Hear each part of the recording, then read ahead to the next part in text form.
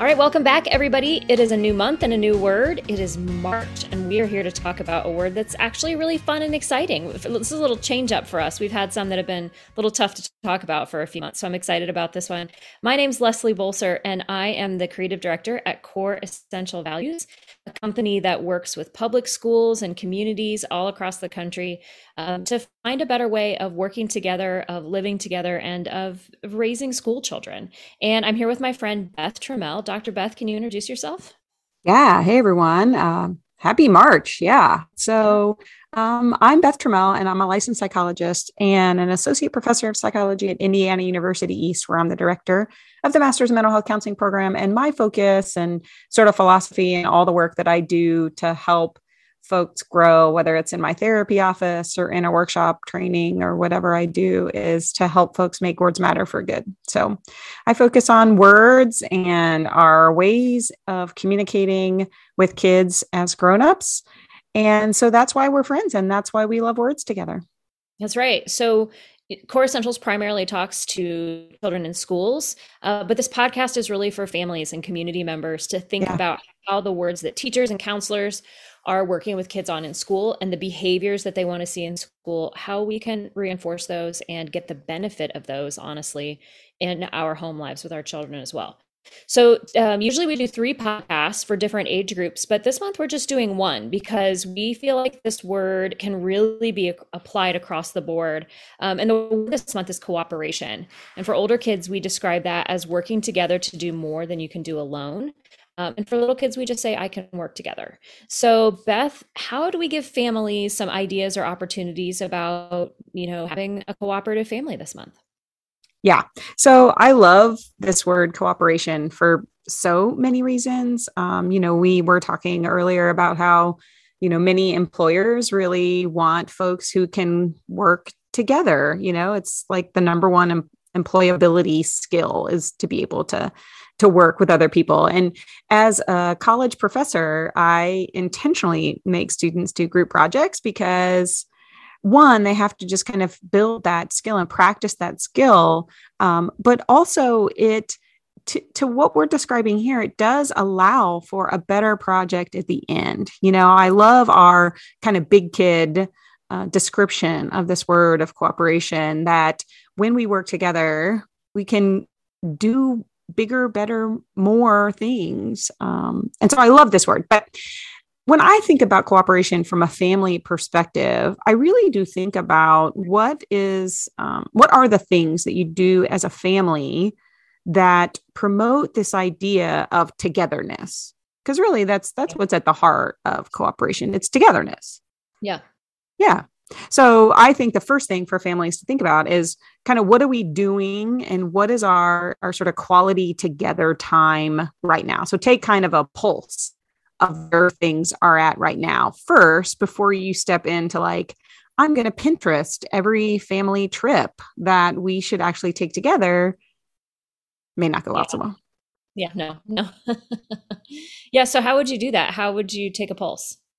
Yeah. So I have folks kind of look at their last week, their last month, kind of just sit down and take intentional time to reflect on when are the times where we're physically in the same space, and what is the quality of that time. So is that we're all at home and we're all in kind of separate rooms, kind of doing our own things, or is it we're all in one room watching the same show, which I'm not opposed to. I'm actually not opposed to any of the things that we're talking about. For me, it's more an awareness of kind of where is that quality and what do I want that to look like?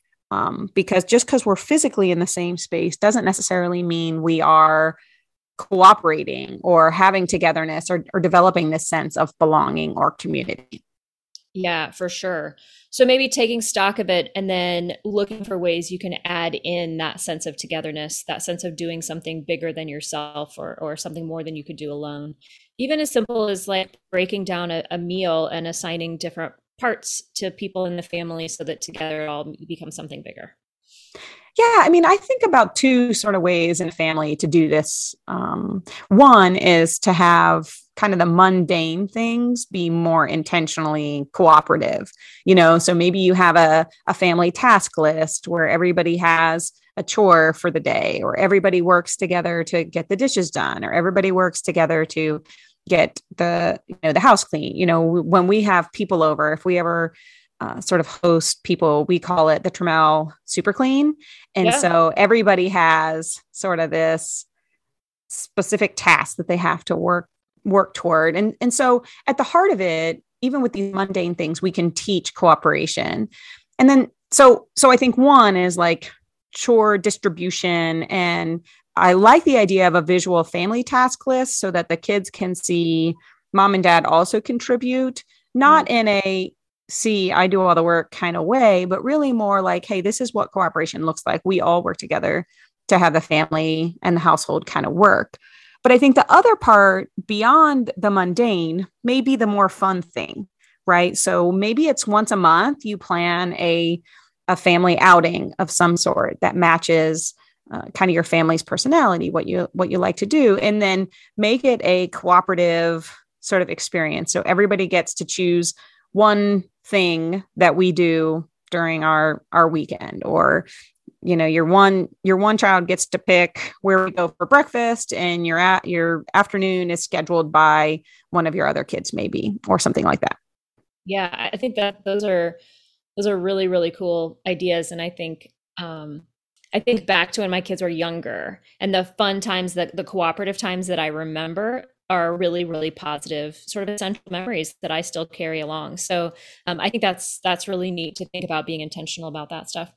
I'm thinking too about parents who maybe are in a co-parenting situation where they don't live in the same home, and how much those parents or those caregivers have to cooperate in order to just do the daily activities of raising children and the handoffs and all of those things, and just recognizing how much cooperation that takes, and naming that and being grateful for that, I think could be important too.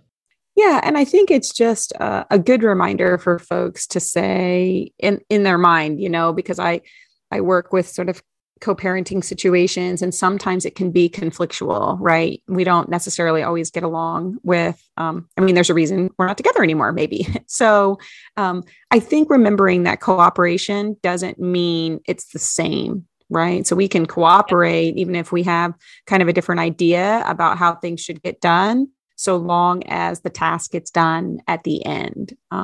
So I think when we kind of thread it through the lens of cooperation, it doesn't always have to be just a certain way, which can be hard, right? Which can be hard sometimes. Yeah, no, that's a really good point. The other thing I was thinking of as I thought about cooperation was how much cooperation is required in the things our kids do after school or not in school. I have one of my children is an athlete and really enjoys being on teams, which just inherently gives you lessons in cooperation. Oh, yeah. And then my other daughter does theater. And again, just the immense amount of work that dozens and dozens of people working together to put on a show those are really fantastic lessons in cooperation. And I think just having parents remember that it may feel like your evenings are busy, you're dropping kids off somewhere, and maybe you get a little tug at your heart that you aren't being as cooperative at home. I think it's so true. And whether your kid is 3 or they're 23, they're having opportunities for lessons in cooperation all the time, whether it's the workplace or it's a team or it's, any part of their lives where other people are involved, they have the opportunity for cooperation. And, I sort of shared this story with you before we started, that my mother, I feel like one of her favorite words was cooperation. I remember having friends over, and I have 3 siblings, and I remember so many times where she would say, "That's cooperation." We would be picking up a game we were playing, and she'd say, "That's cooperation." And it was kind of in that same kind of tone, and for me, it just continued to plant this seed that working together and accomplishing something together, even when I was really young, it isn't. Let me say it this way. I think sometimes when we think about sharing our things, right? So I'm one of 4. And so we had to share everything. So it felt like I never had anything that was my own. And so we think about the word sharing, and sometimes we're like, ugh, I like that word. But cooperation feels like a good word, like when you experience cooperation and you achieve something together, Yeah. It feels good. I can't think of any instance where cooperation happened that it didn't kind of end and like that felt good. And you kind of mentioned that too, with like thinking back about the memories of cooperation and it being good. So maybe it's even a like a shift of, instead of, you know, maybe your lesson always being about sharing. And I think sharing is a lesson to be taught and to be learned. So I'm not taking the word sharing away, but maybe there are opportunities to shift the language to, you all are cooperating when you let them have a turn and I get a turn. Yeah. Maybe we shift that to cooperation and a more positive shift. Yeah. And it's less of a handoff and more of a hands in kind of thing, right? Yeah, I like that. It feels more like everybody has a way to contribute and less that you're giving something up. Yeah. Isn't that so true? Like you're not giving it up. You're working together. Ooh, that's good right there. That's good. Yeah. Put that and we got a blog about that or something. We gotta keep that somewhere. It's good. We got to talk more about that. I like it. Okay. All right, we need to wrap up, but I have one more question for you. If you can answer it, I'm going to ask you a big question, and maybe we can get a short answer. I'm not sure. Oh yeah, that's how it usually works. Big questions. Maybe we'll have to talk about this another time. Answers. But as I think about, you know, particularly children, teenagers, preschoolers, even, and the fact that we know that they need to cooperate, we know that there are positive results from cooperation. We have positive memories of it from when it's happened well. There are times when it does not go well in the moment.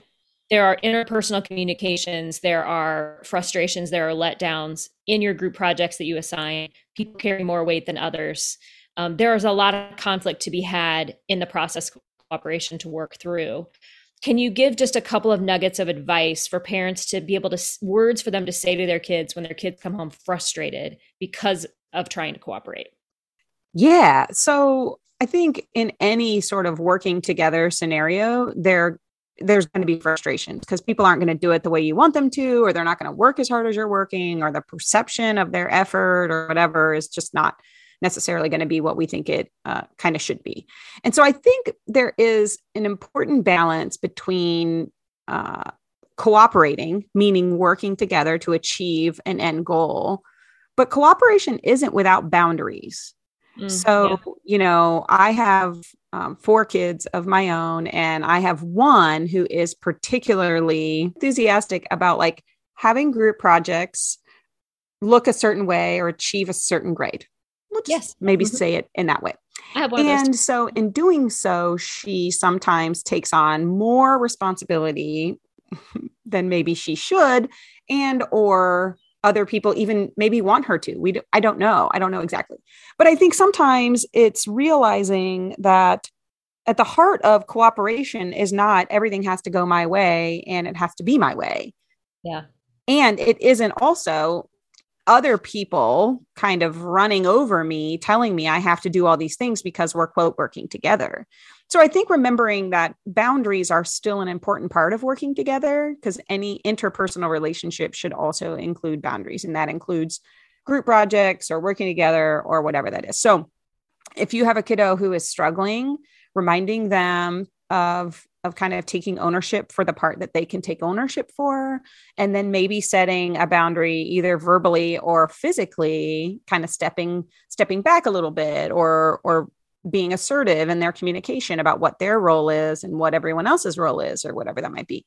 So I think that's the shortest answer I can kind of give to that big issue, because it will come up, right? Cooperation isn't just all peaches and roses. No, that's right. That's right. And there's a reason that employers want it so much, right? Because it's not necessarily natural to every person that they interview or try to hire. And they know that it comes with a social dynamic that's difficult and personalities that may not work together well. So there's a reason that we start practicing it when they're in preschool and kindergarten and all the way up through projects in your college classes, right? Is because we know that it's a difficult skill to really hone, and it requires a lot of emotional intelligence. So even though we are talking about cooperation in a really sort of rosy, positive sense, it's a skill to learn, and that it's difficult, but it's a good thing to know how to do. And it's an essential thing to know how to do. Absolutely. That's right. Well, this is a great conversation. Thanks for cooperating today. I love that we've cooperated. Have cooperated. And I do appreciate that what we do in this podcast is definitely more than I could certainly do on my own. So I appreciate what you bring to the conversation and that you can share your knowledge with so many other people. So thank you for that. Yeah. I know that people are going to want to know more about you. How could they find more of your work? So my website is makewordsmatterforgood.com. And I actually have 2 podcasts now, one called Kids These Days Need Us to Make Words Matter for Good. And the other is called Things You Learn in Therapy, where I interview other therapists about their best technique or strategy to help folks with mental wellness. That's amazing. And if you want to know more about Core Essentials, you can find us on social media at CE Values or on our website at coreessentials.org. Hey, Beth, thank you for cooperating today. It was super fun. I love cooperating with you. I know. We got a couple more words this year to get through before the school year's over. It's just going so fast now. We're at that point in the year where it's going so quickly. But the next 2 are really, really great words too. So I'm excited to come back and get your perspective on those before we head into summer. So thank you for the conversation today, and we'll talk soon. All right. Thanks a lot.